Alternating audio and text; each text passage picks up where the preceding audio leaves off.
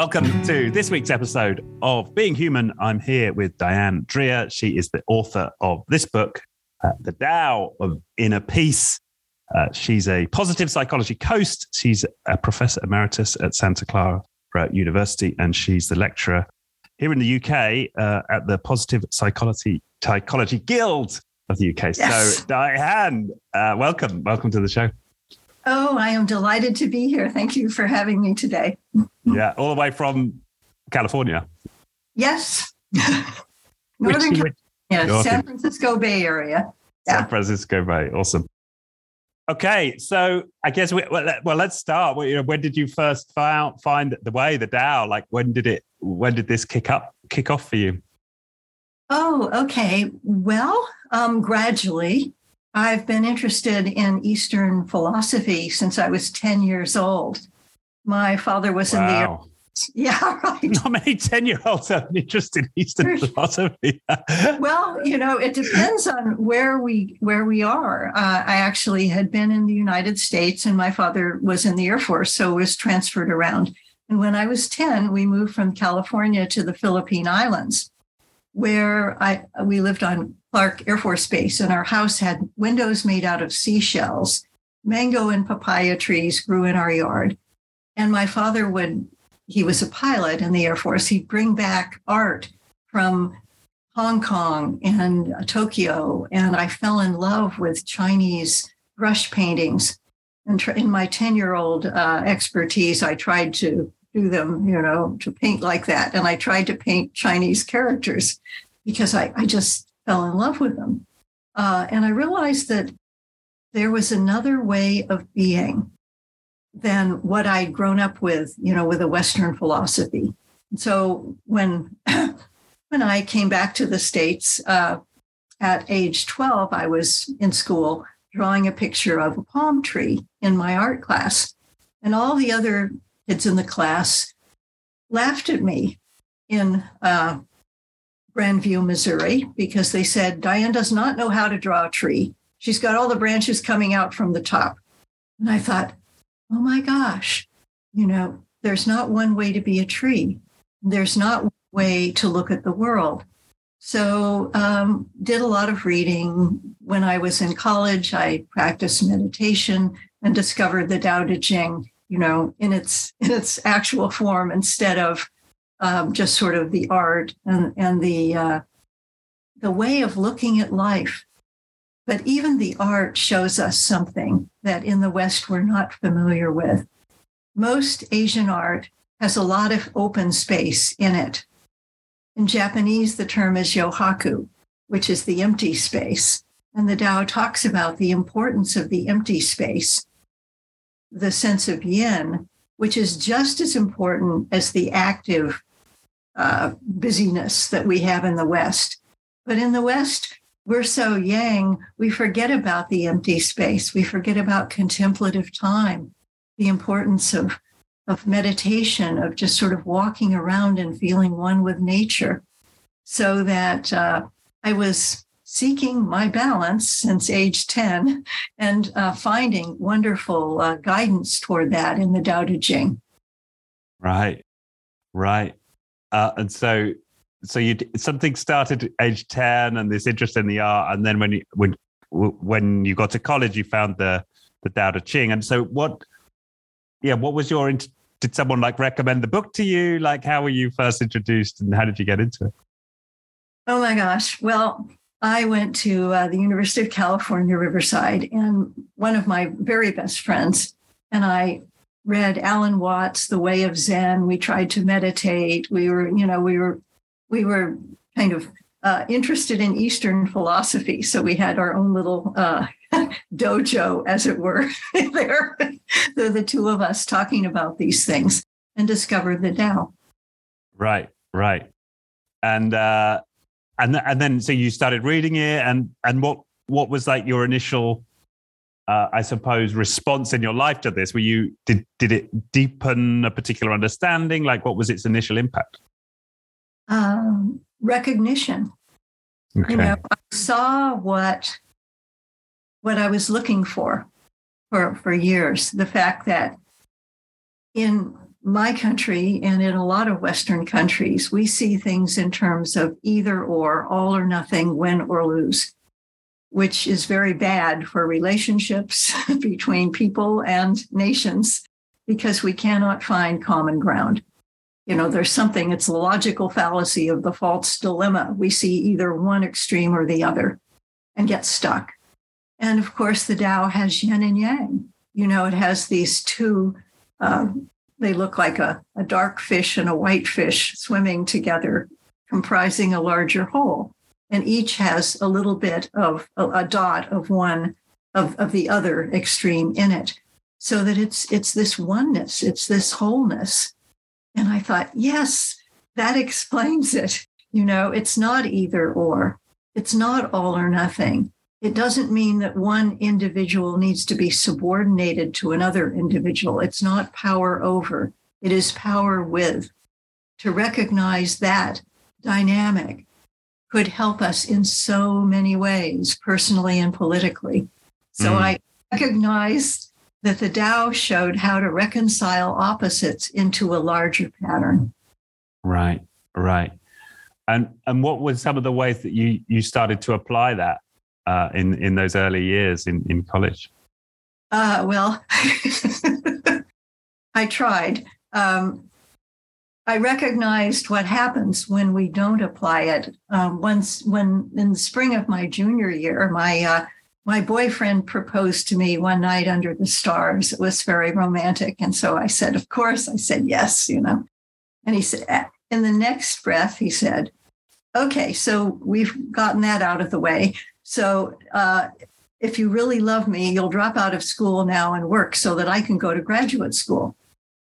And I loved college. I was working my way through college, working at the local newspaper. I wanted to become a college professor. And I looked at him and said, why can't we both go to graduate school?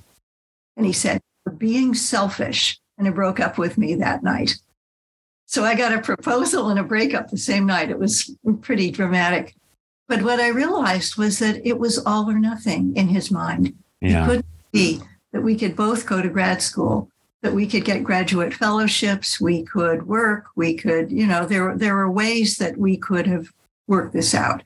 We did not, obviously. He went off to grad school that year. He was a year ahead of me in college. And the next year, I got a full graduate fellowship to the PhD program at UCLA, which was wonderful. But we could have done it together if we had the perspective of Tao. And so what happens when we don't have the perspective of Tao is that we only have two choices in life, one extreme or the other. And when we have the Tao perspective, we can work together to find any number of possibilities. Our world has more than two dimensions. And with all the individuals on this planet, our world has more than two perspectives. And it's important to include multiple perspectives in order to get a really complete and holistic vision and to solve our problems with new creative possibilities. So that was a demonstration to me of what happens when we do not have the Tao perspective. When we do, and my PhD was in spiritual development in Renaissance literature. When we do, we develop spiritually. We are constantly growing and learning and evolving throughout our lives. That doesn't stop. We're not stuck with limited possibilities. So in essence, my unfortunate experience as an undergraduate helped me in graduate school because I kept looking at the convergence of spiritual development, in this case, in Renaissance literature, and psychological development. It made me think in an interdisciplinary manner, and that created my dissertation. I kept thinking, my gosh, these British poets, hundreds of years ago, knew something that psychologists are just discovering now about. It's amazing how we have to keep rediscovering some of the same truths. The Tao Te Ching is 25 centuries old. What? Yeah. Yeah, we are still discovering some of its basic truths. Yeah, and I guess we always will. Yeah, right. It seems like it's they're there to be discovered for each generation, rediscovered, discovered. Yeah, and in each lifetime, perhaps, but for in each generation. And my hope is that we rediscover the wisdom of the Tao and being, part of nature before we trash the planet with, climate change, global warming, et cetera, or our foolish desires to dominate each other that result in war.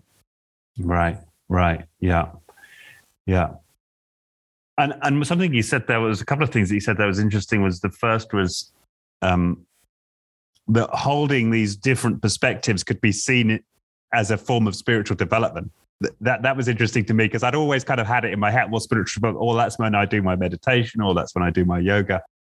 And yet, I guess that's another quality of our spiritual development, isn't it? It's this quality of holding space, for differing perspectives. Absolutely. That's part of, mindfulness meditation, is that we meditate and we get, these thoughts and feelings to sort of flow through our minds like a river, just carrying along fish, whatever happens to be in the river. They just flow by. And instead of becoming, inordinately attached to them, we can just say, oh, anxiety, or, oh, joy, oh, memory, whatever it is. And they're all part of who we are.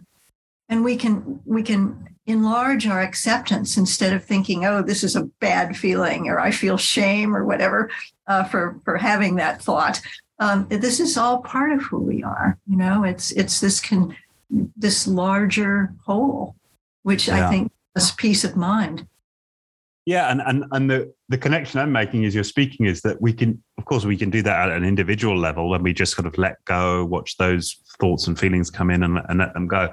But also at societal level, like, oh, okay, so that person's got that perspective on this political issue, and that person's got that perspective, and that person's got that perspective, and I can kind of be accepting of all of them, and not feel I need to, get on the blue team to be against this, or get on the red team to be against that. Yeah, absolutely. The Tao gives us a beautiful concept of leadership, which is the leader as facilitator. That the quote from the Tao Te Ching that says, with the best of leaders, when the project is done, the work completed, the people all say we did it ourselves. The leader brings out the best in people and combines all of their perspectives and resources into something new and something really useful. Carl Rogers, the humanistic psychologist, used to carry that quote from the Tao Te Ching in his wallet, because that was part of how he saw his psychotherapy and also his peace work, was to be a facilitator, to help people discover what was within them, to bring it forward and to combine these into new possibilities. Right. And yet we need more of that. Yeah, I know. I'm just thinking, but then because you brought up climate change, right? So there will be some people who feel like, it's good to burn oil. We're not there's not a man-made climate change issue here. It's just part of the cycles. And from what you said, you might have a different opinion on that, and you may think, oh no, well, this is trashing the planet, and this is not good for the. So, in your own experience, how do you handle, when you're presented with, I guess, political perspectives that feel wrong in some way, or? Okay. Wow, Richard, that's a heavy question. In my country, we have a real polarization to such a degree that our capital was stormed by people who wanted to stop the election because they didn't like the outcome. Okay. And, so we're really, really polarized. I have joined a group called Braver Angels, which was started by a psychotherapist who uses marriage and family counseling techniques to bring people, the reds and the blues, together. And we have these meetings for a while they've been on Zoom because of COVID, where a person will share, this is how I see whatever the problem is, a particular issue. The last one I went to was on gun control or gun safety or gun rights. And we had people on either side. And the rules are that you don't interrupt the person, you don't put the other person down, you listen, active listening, and then you reflect back what you heard. And that the person who's speaking does not preach, but just speaks from his or her own experience. So all the participants did that. And then that's stage one, listening to each other with respect. And instead of just thinking, this person is wrong, this person is bad, I'm going to be defensive here, to just take a deep breath and listen. And then to look for common ground. What is the one concept? What is one thing that we all share? And we always have common ground. Maslow said we have certain basic needs. We need air, we need food, we need water, we need security, we need safety. And a safety need seemed to be underlying both extremes in the gun discussion. The people who wanted to have guns saw that as a way to be safe. The people who were wanting there to be some regulation of guns wanted to be safe from people who would come and shoot them. So that, we're all concerned about safety. What can we do? Okay, step 3. What is one step that we can agree on from our common ground that we can take together? And when we can do that, it takes, of course, being centered first to be able to listen and to stop being stressed out, defensive, and fearful of the other, but to get down more deeply. And it's amazing. So there was, people through Braver Angels have become friends with people who have completely different political points of view. And I thought, oh, isn't this wonderful? So I was right before COVID at the gym working out and on a treadmill, a kind of wonderful metaphor for life. Anyway, and next to me was this woman, Marianne. And I am a registered Democrat, and she was at that time a Republican. And she was going on about all the things that concerned her, and I thought, well, she's obviously a Republican. She's, this is how she's thinking. So I thought, I will practice what I learned in Braver Angels. So I listened to her and I finally found an issue that we could agree on. And, I said, oh, you're concerned about prescription drugs. Yes. And she went on, and I said, you're right. And she looked at me like, oh, I said, we really need to do something to make sure that they're safe. Again, I think a lot of people underneath their opposition are really dealing with safety needs. Mm-hmm. And, she was concerned that a lot of these drugs or generics are made out of the country and are not, really inspected properly, and that some of our drugs could actually make us sicker. So I said, what can we do about this?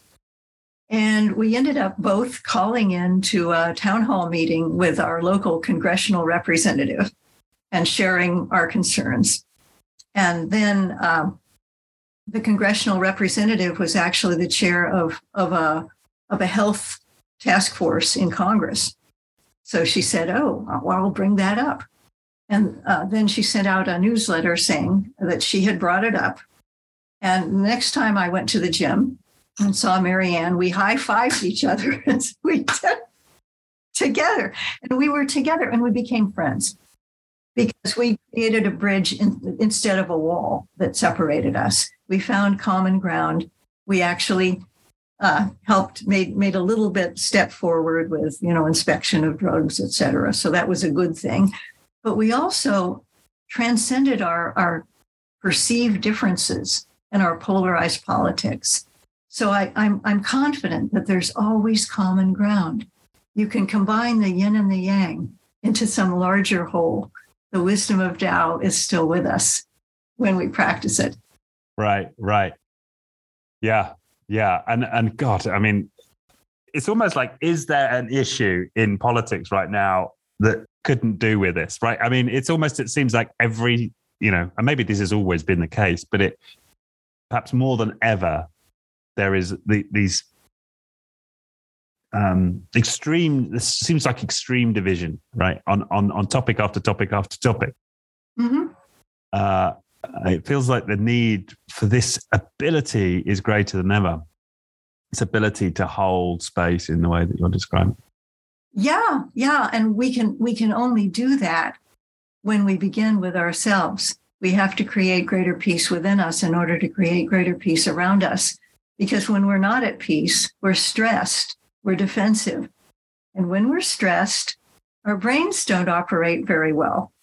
Our immune system and our digestive system shut down, and our higher brain functions are offline because we're in a stage of fight, flight, or freeze, to save ourselves.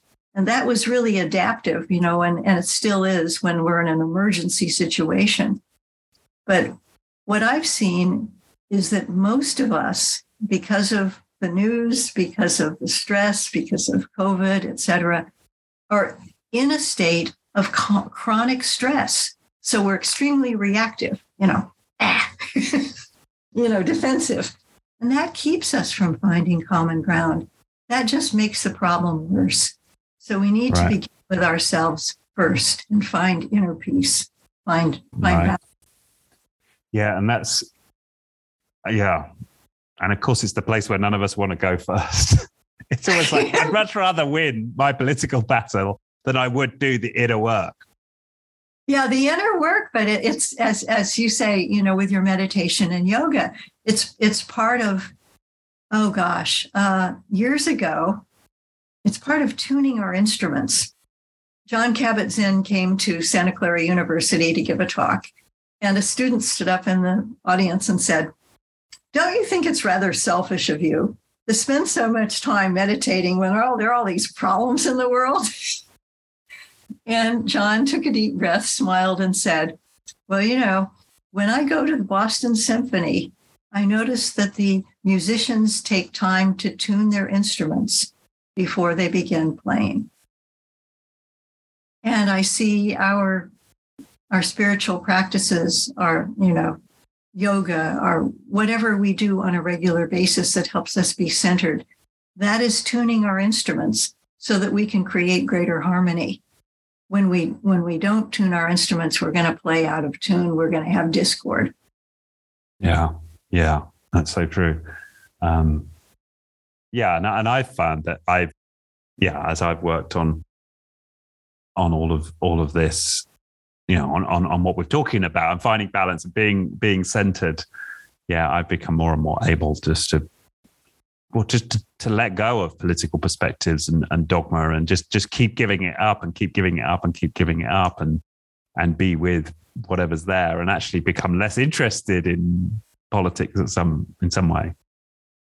Because I just don't feel like I want to engage in the fight so much. But what you've said about the reason why perhaps we're so polarized is because we're so stressed as a society, because we're so not centered. I think what I see a lot of is like, how do we create a different political context that would mean we're not so polarized? But perhaps we have to go deeper than that and look at individuals and how centered they are. We have to, I think we have to begin with ourselves. And the Tao is all about energies, the energies of yin and yang, which are the fundamental aspects of all creation. So when our energies are centered, we affect the energies of those around us. I remember I used to train in Aikido, which is a nonviolent martial art or defuse conflict without trying to hurt the person who's attacking us. And it's lots of fun, and it's very Tao. My sensei, Sunny, was one time in in a restaurant, and he just had walked in, and these two guys started to fight. They were gearing up for a fight.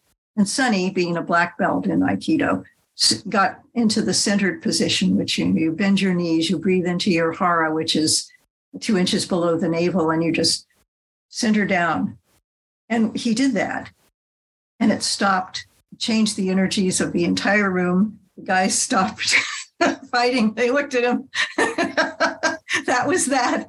He didn't have to do anything but center down. Of course, he was a black belt. I was only a blue belt, but nevertheless, I'm aware of the fact that our energies can affect the energies of those around us directly, the people we relate to. So to be energetically responsible in terms of the Tao is to do our own inner work. Yeah. Are you a black belt now? No. Have you been into any bars since? No. I actually have a herniated disc in my back, which I got walking around campus. So I can't do the back falls Okay. So I practice Aikido in a metaphorical sense when somebody, and it worked really well when I was department chair dealing with university administrators. They'd come at me with something that felt like an attack, and I'd just breathe into my hara, get off the line, and let the negative energy go by, and then just look at them and say, so what I'm hearing is, and it works. There are books about physical Aikido, but there's a psychological, spiritual Aikido that we can practice in our lives. Yeah. And this is this is something that I suppose is an idea that keeps coming to me of late. That the transformation of the world is a one by one, right? It's like each of us has to go inside and do this work. It's not. It can be maybe form like a movement at some level, but it all has to be predicated on one by one doing this work. Yeah, it has to begin with ourselves. Yeah. There's an old song that I used to sing in the church, let there be peace on earth and let it begin with me. Right. Makes a lot of sense. However, we don't need to do it all by ourselves. Mm-hmm. But when we do that inner work, we connect with other people who are also seeking the light. And together we can create more light. So we find allies, we find brothers and sisters in the cause, of that higher consciousness. And collectively, we can do a lot, Margaret Mead said something like, never doubt that a small group of thoughtful, committed citizens can change the world. Indeed, it's the only thing that ever has. So right.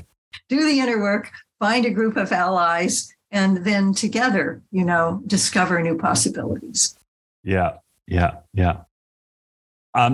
Okay, yeah, and so for you, so it started when you were 11, then you got deeper into Tao Te Ching when you were in college. Were there any kind of significant breakthroughs that you've kind of identified along your journey that helped you find new levels of inner peace or new relationships with the Tao? I have an ongoing relationship with nature. Okay.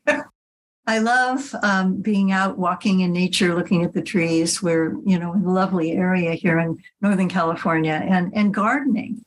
I find gardening almost a spiritual practice. I mean, there's a lot of good exercise that I get, digging and planting and weeding and stuff, but also just looking at the miracle of what happens when you plant a seed. The nature is quite forgiving and not infinitely forgiving. I mean, but also infinitely creative. I was looking at, I have these tomato plants growing in my yard now. And one tomato has lots of tomato seeds. You can plant one tomato seed and there's one tomato plant called Sweet Millions, and it has all these little tomatoes on it.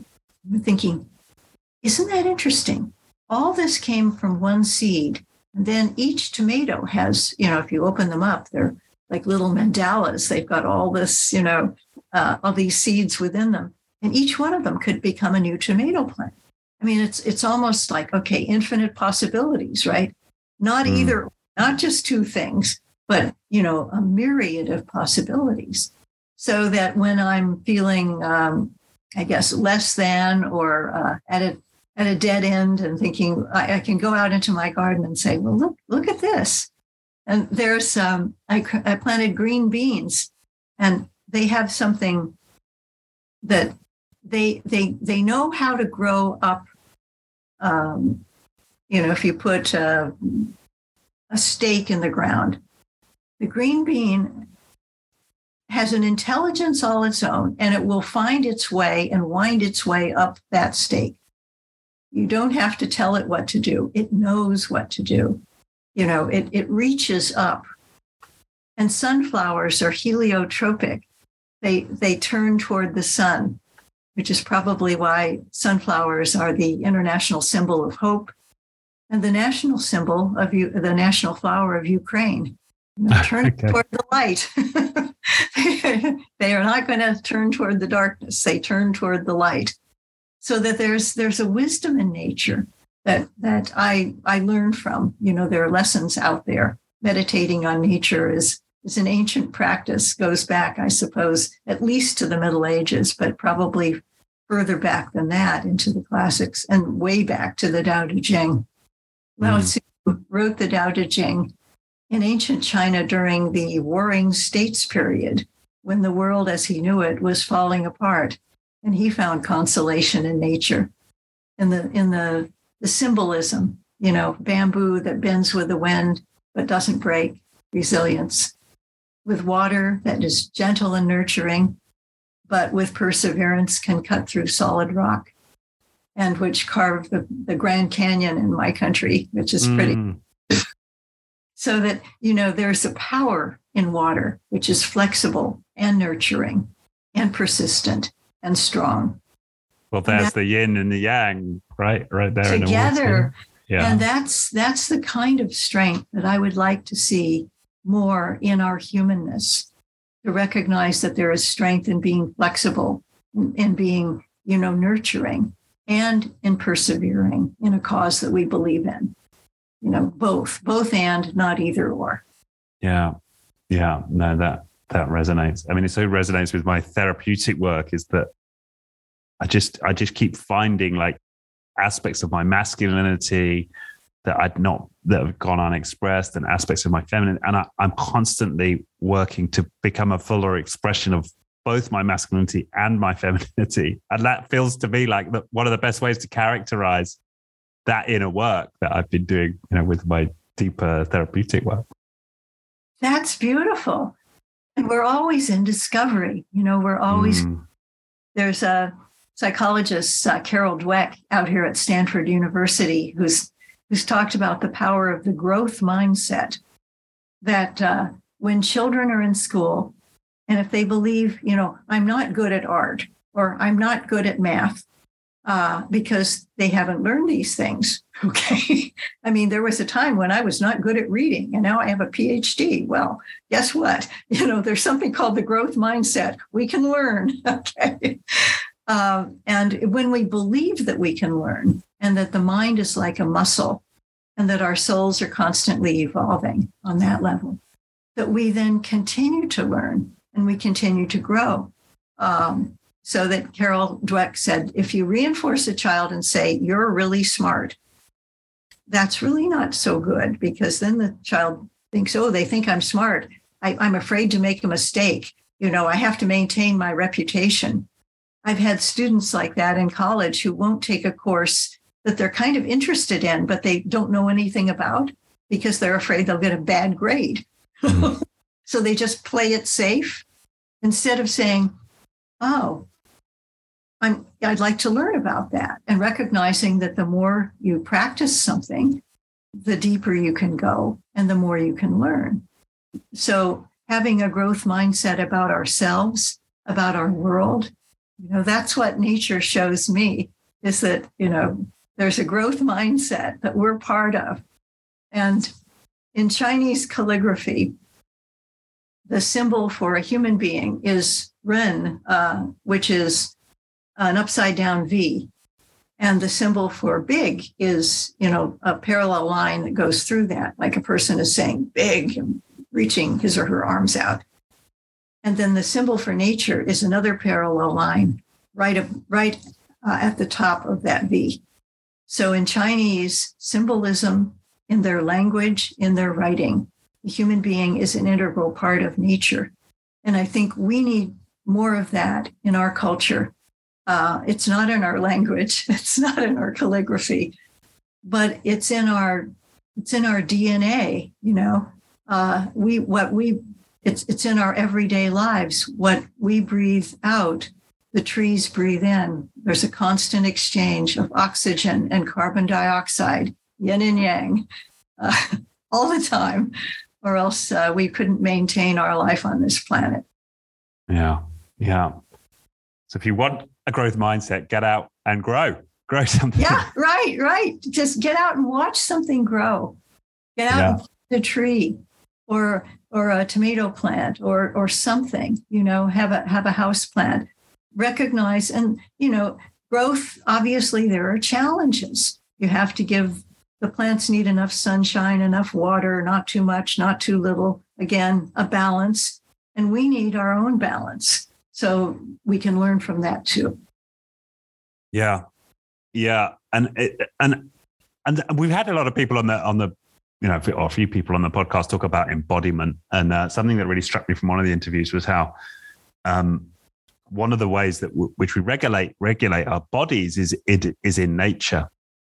And perhaps one of the reasons why we're so uncentered right now is that so many of us who need this connection to nature to regulate, but don't have it in their lives.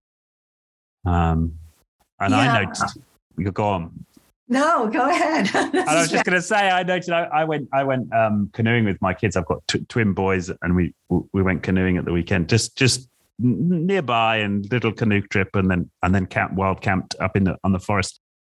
And I just noticed, like literally within I don't know, an hour of being in the forest, I just felt completely different from where I'd been just a few hours before at home, and how that the impact can be, and perhaps that's because I've become so receptive. Maybe it's a combination of all of the meditation and the yoga and everything else has me be receptive in a particular way. But what maybe or maybe not. But what struck me was how quickly this forest could impact me and regulate me. Two things. That you're more aware because of your spiritual practice. But underneath that, is this your physiological embodiment of this, this oneness with nature, which relaxes us, which brings us peace. I mean, the Tao says that when we value ourselves as part of nature and value nature as ourselves, we're at home in the oneness of Tao. And I think that a lot of us feel like we're not really at home. There's this underlying anxiety and stress. I mean, it's the researchers have shown that apparently there's more stress, depression, and anxiety now than ever before. And a lot of it is due to COVID. But before that, there was still a lot of anxiety and depression because we fence ourselves off from our natural home. We live in a world of technology, which has its wonders.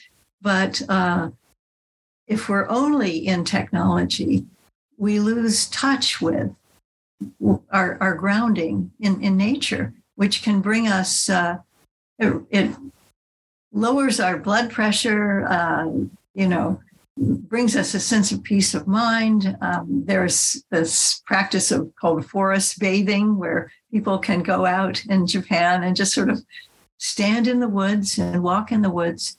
And they've measured that people are more peaceful, their immune systems function better within 15 minutes. Well, that would be consistent with what I experienced. Yeah, it was so quick. Yeah. That, we're back in touch with our oneness with nature. And we need that doesn't take much. I mean, going camping out there and canoeing and all, I mean, that's fantastic.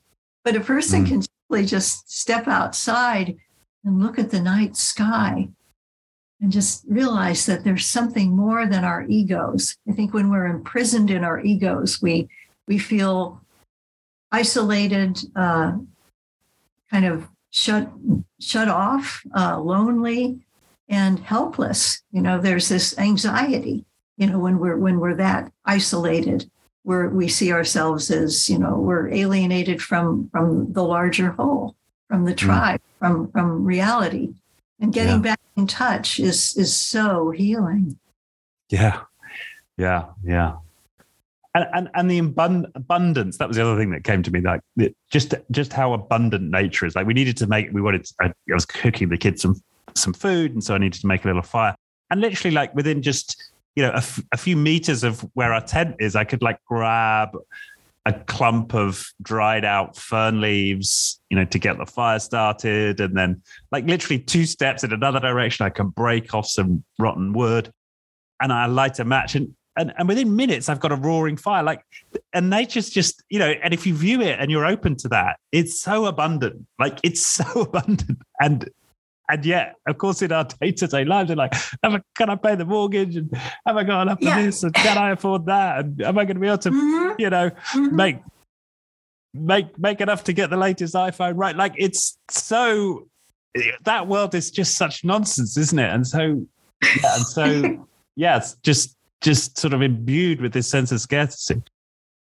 Absolutely. That's the contrast. When I feel like I've got to make enough money, I've got to do this. It's a constant struggle just to stay afloat. And I've got to pay these bills. I've got to do these things, and I've got to do it all myself because I've somehow, been disconnected from larger possibilities. And without a sense of connection to people we care about, to nature, we can't trust. And that's essential.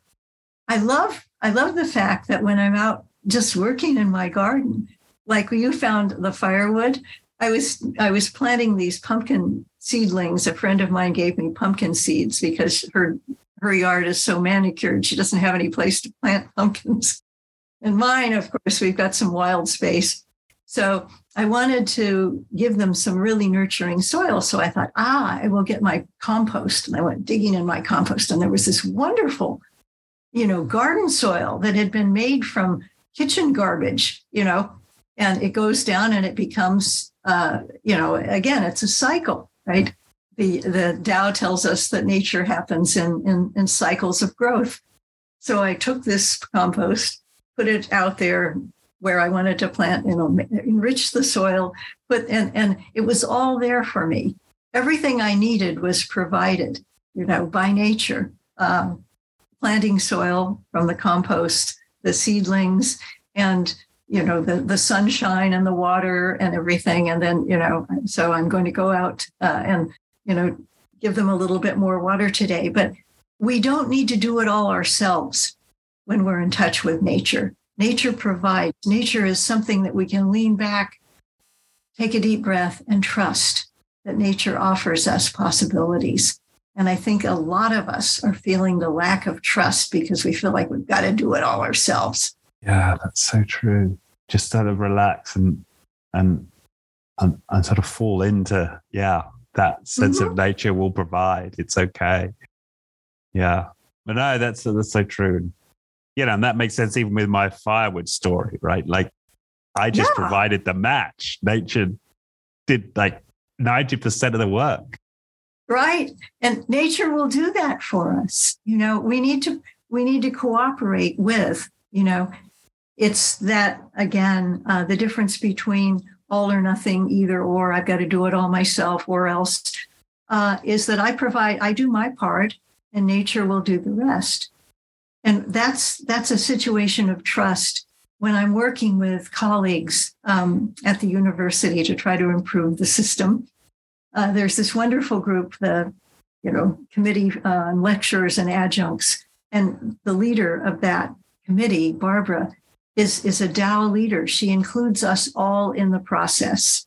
And together we come up with something much better than any one of us could think of alone. There's a sense of both and, the collective wisdom, which is what the Tao reinforces. We work with nature. We work with one another. It's power with. And that brings me hope, instead of the sense of anxiety of I've got to do it all myself. Yeah. I don't know how to do it all myself. Yeah. Yeah. It's surrender, right? It's that trust that gives us that feeling that I can surrender here. Mm-hmm. That I can relax. I don't have to fight everything that I feel like I need. Which again, if we feel like we've got to fight, we're in fight or flight. We're in chronic stress. Yeah. Yeah. And again, I mean, I think that as a way to understand the world right now is a really powerful form for me. It's something I'm taking from this conversation is like, so much of it makes sense if you consider that huge swathes of the population are in chronic stress. Yeah. And they can't think clearly because when we're in chronic stress, we see things as polarized. It's a threat to our survival. We've got to be defensive. It's, fight or flight or freeze, which doesn't really give us very many options and makes us see anyone who disagrees with us as the enemy. Yeah. Yeah. And the answer, I mean, and I guess what I wanted you to say there was the answer is simple. It's these practices, it's getting into connection with ourselves, with nature and so on, and it requires discipline, right? There is the masculine there, right? It's not all yin. It's, there's some yang required to kick off the process. We have to commit to the process. We can't just be, waiting, or we can't just be reactive and think, okay, we have to have an ongoing discipline, which is like everything. To maintain our bodies, we have to eat at certain intervals and sleep and exercise. And to maintain our emotional, spiritual balance, we have to have a spiritual, inner work, a discipline. And it's different. Different people. Some people actually, instead of doing yoga, they just take walks. And that helps them unwind.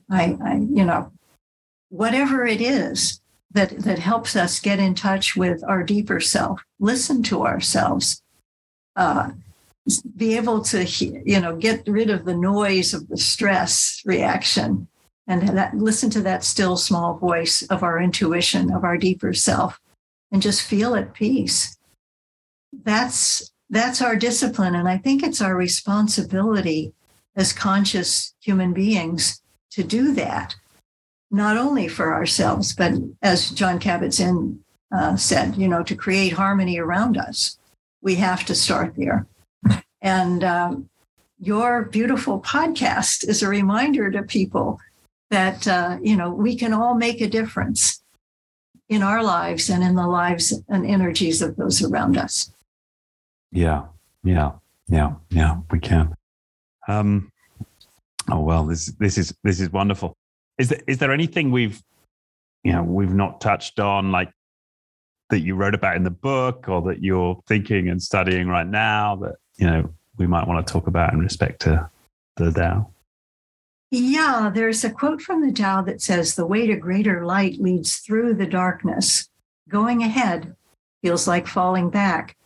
The even path seems rugged and hilly, the highest power a yielding valley." And that a lot of us in the past couple of years, especially with COVID and with a lot of the challenges that we faced personally and collectively, have felt like we're in the darkness. And feel like somehow we shouldn't try to find inner peace and happiness when there's so much going on out there. Is it irresponsible for us to do that? And the Tao tells us not to hide from the reality of the darkness with distractions, which is a big thing a lot of people do. When they're feeling, dealing with darkness, they'll look toward stimulants, shopping, binging on watching certain things on TV, social media, whatever, to distract them from the darkness. But instead, to look within, to listen to our hearts, to recognize what we're feeling, not to hide from it. The way to greater light leads through the darkness. And relating the wisdom of Tao to recognize that we're also, like the night sky, we are to find the light within the darkness, to still seek times of beauty, savoring the beauty of a sunrise or a sunset, savoring the joy of meeting with a friend, of reading a book we enjoy, playing music that brings us joy.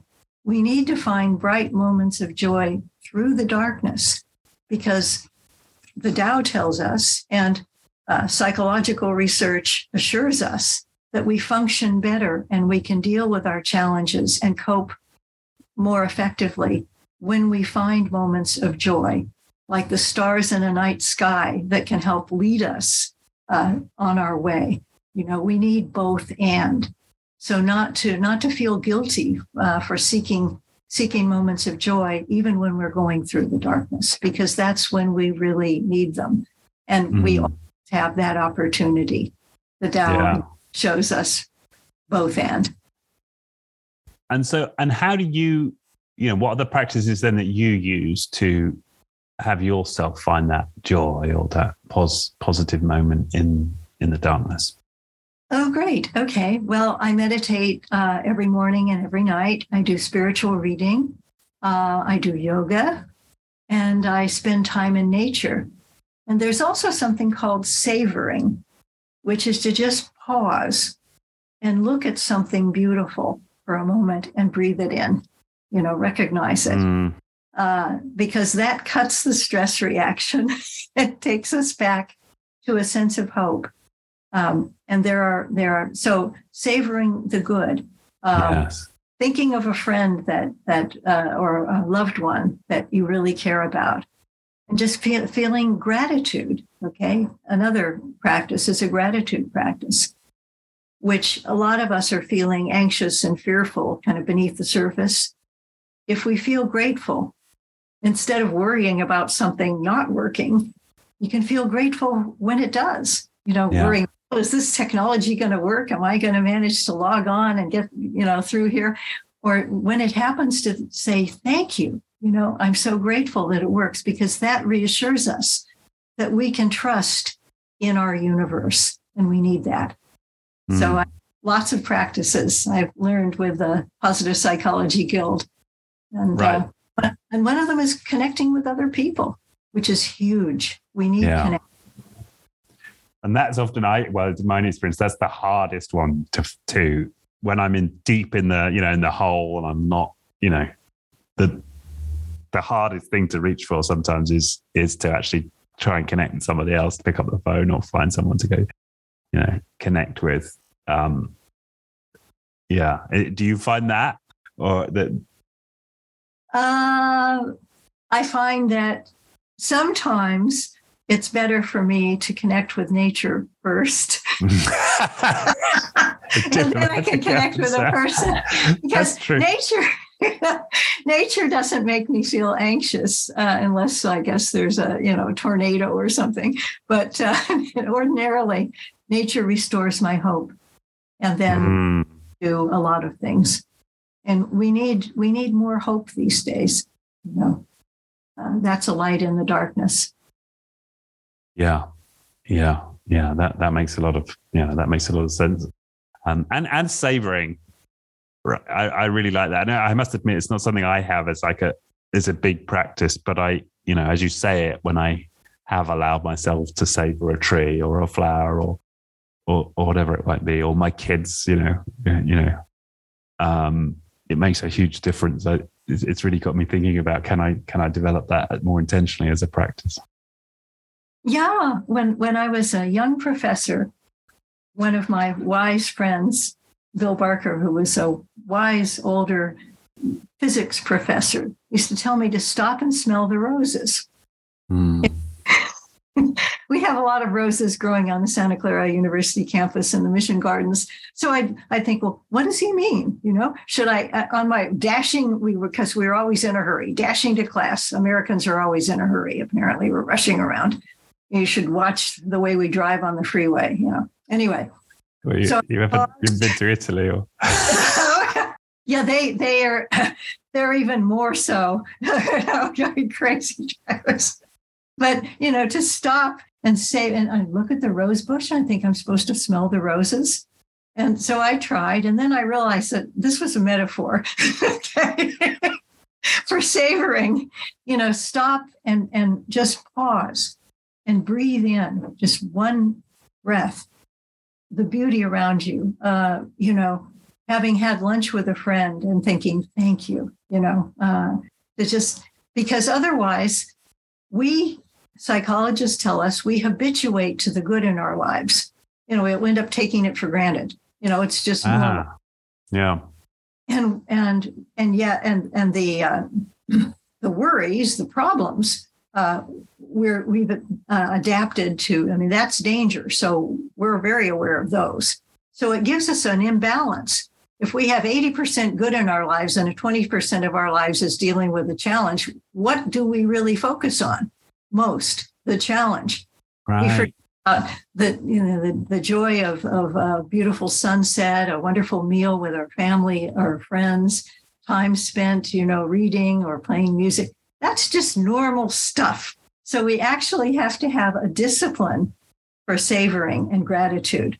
We have to make ourselves pay attention to the good to balance it out. That's such a powerful insight. I mean, I'm not sure how many people realize that in the world, right? That's such an important fact of human nature, of being human, that we habituate to the good, and that we have to consciously develop because of that.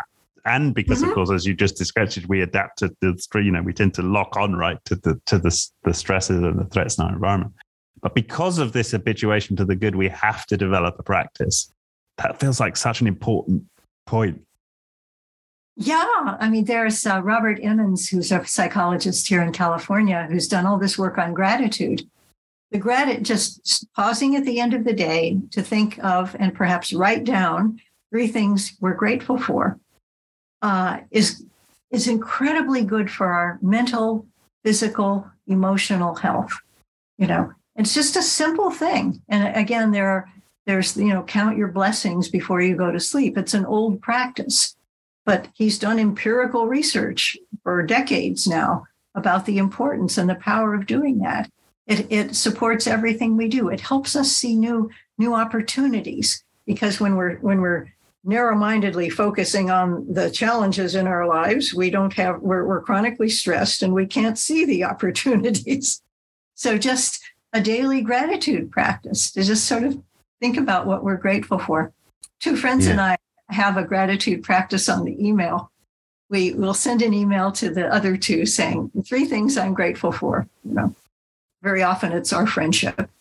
And then the next person responds. And then we have sort of a chain email, going around with gratitude, because we figured that's a good practice, especially in challenging times.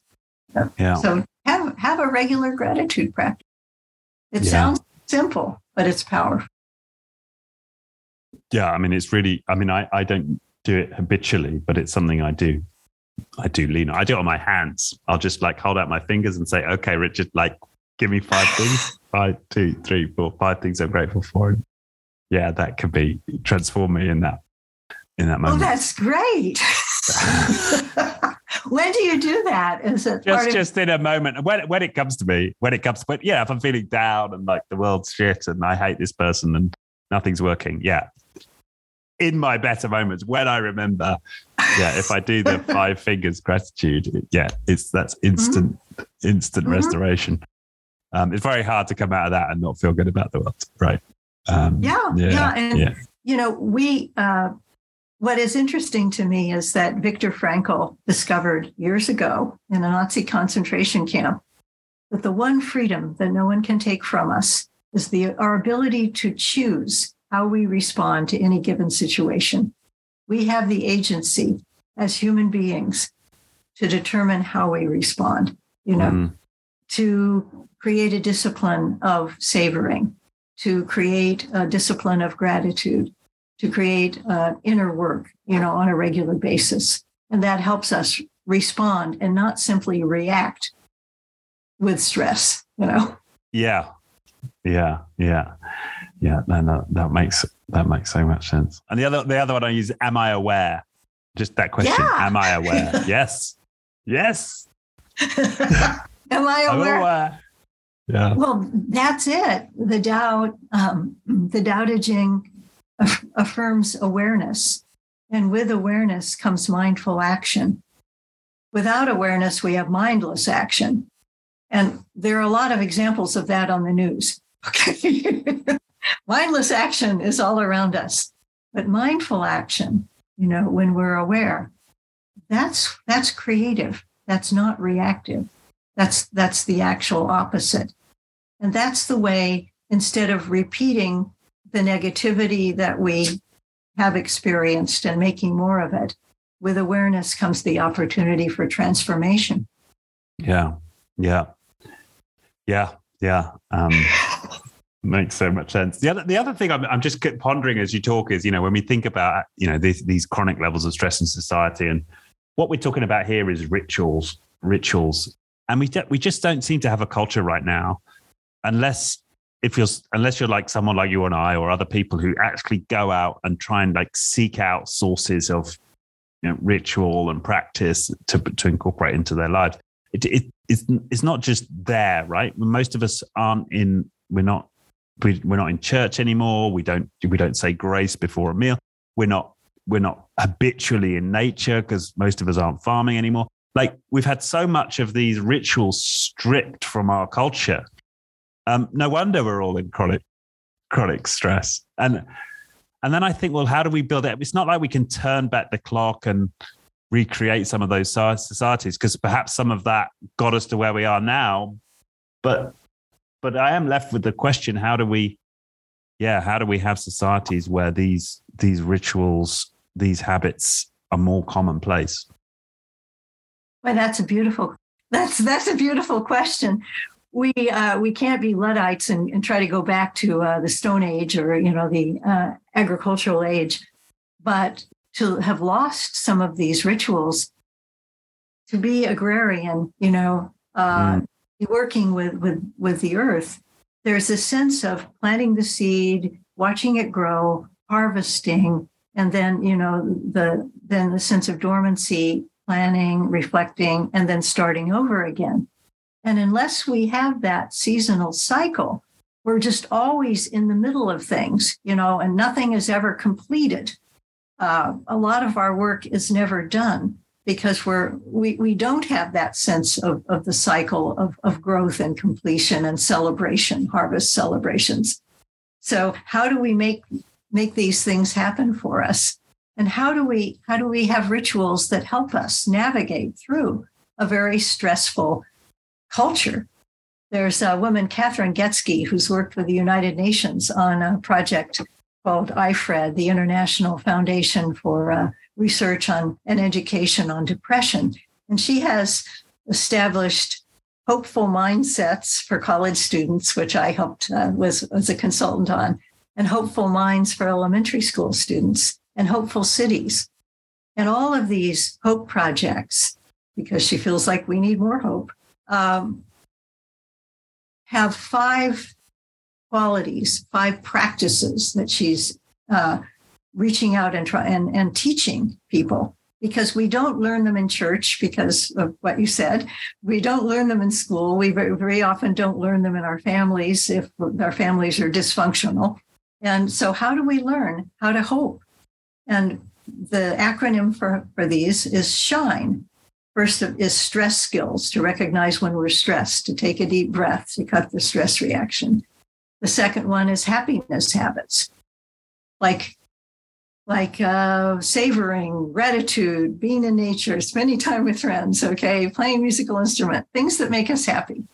The third is I, or inspired action, to set goals that are meaningful for us and to move toward our goals, to have something that brings meaning to our lives. The N is networking for hope, to get together with other people, right. to connect. And the E, the last one, is to eliminate hope challenges with the other four. Okay. So when we're feeling depressed, okay, what can I do? Network for hope. Think about goals, do something that makes me happy, or primarily, cut the stress reaction. And she's teaching these skills on many levels, from elementary school through adulthood, because we don't have them in our culture anymore. Yeah. To learn them. Yeah. I mean, and that's a good place. I mean, and a school, I mean, as much as there's a ton that's wrong with the school system, it is an opportunity where you can actually inculcate a ritual, right? You can put a ritual, you've got these kids, they're going to be there for X time. It's very easy to ritualize. Well, I mean, they already exist on rituals. So it's very easy to introduce new rituals. Right. And so she's got free curriculum for elementary school teachers on mindful, on hopefulmind.org for free. They can go there and download this whole curriculum that they can put into their classes and tell their little students, oh, when you're stressed, here's what you can do about it.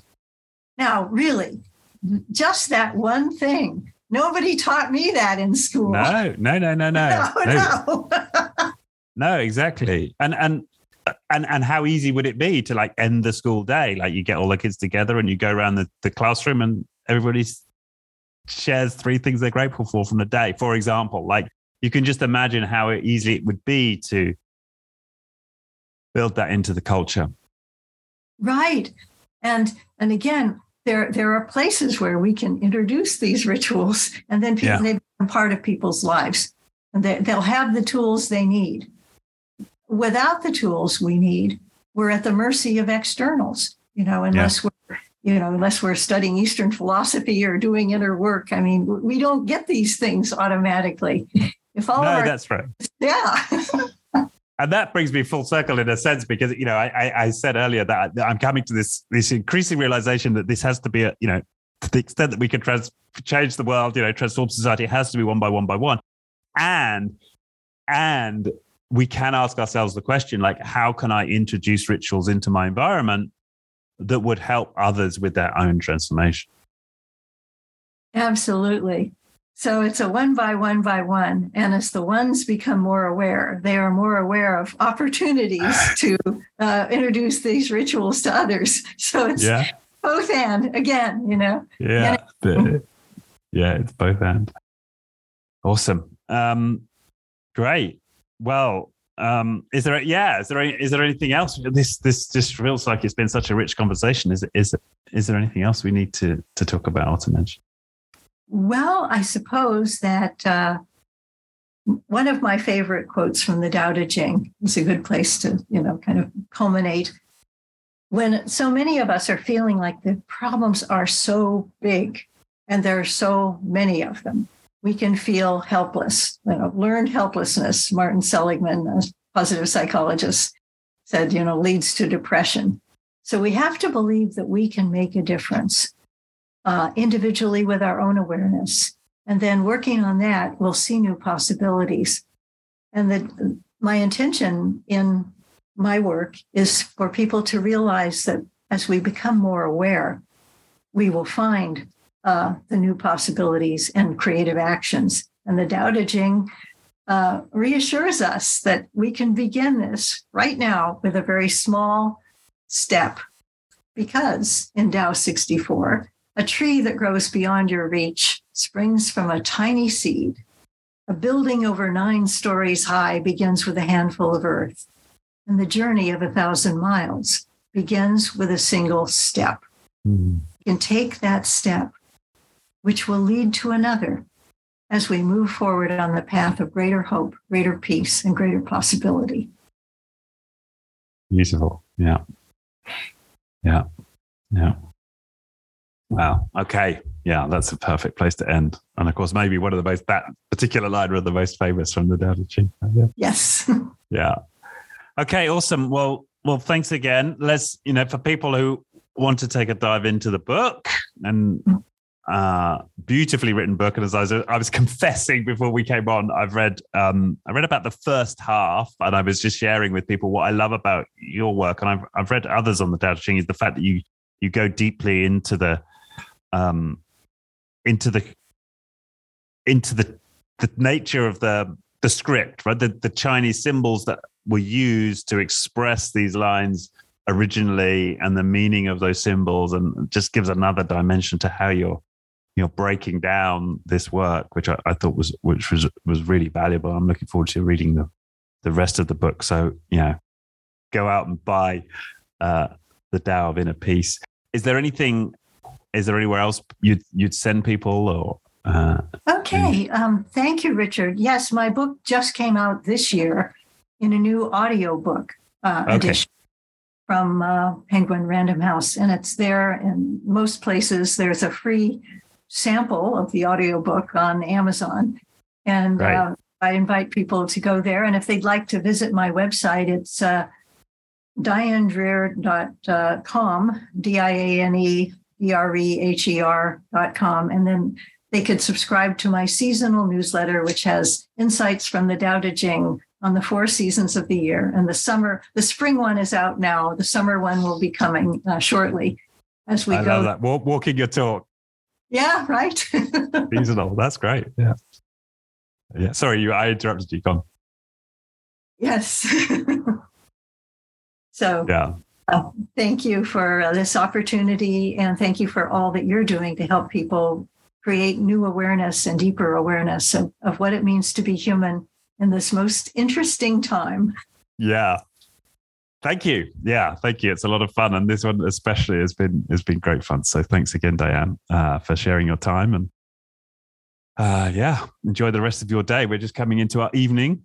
I guess you're at the start of your day. So I hope you enjoy the rest of it and get some moments to savor. That's what I'm going to commit to doing, is savoring something on my commute home. Beautiful. Yeah. Great. Okay. Thanks again. Bye-bye now. Bye-bye. Bye. The Being Human podcast was brought to you by First Human. For more on First Human's human-focused coaching and leadership programs, head to firsthuman.com.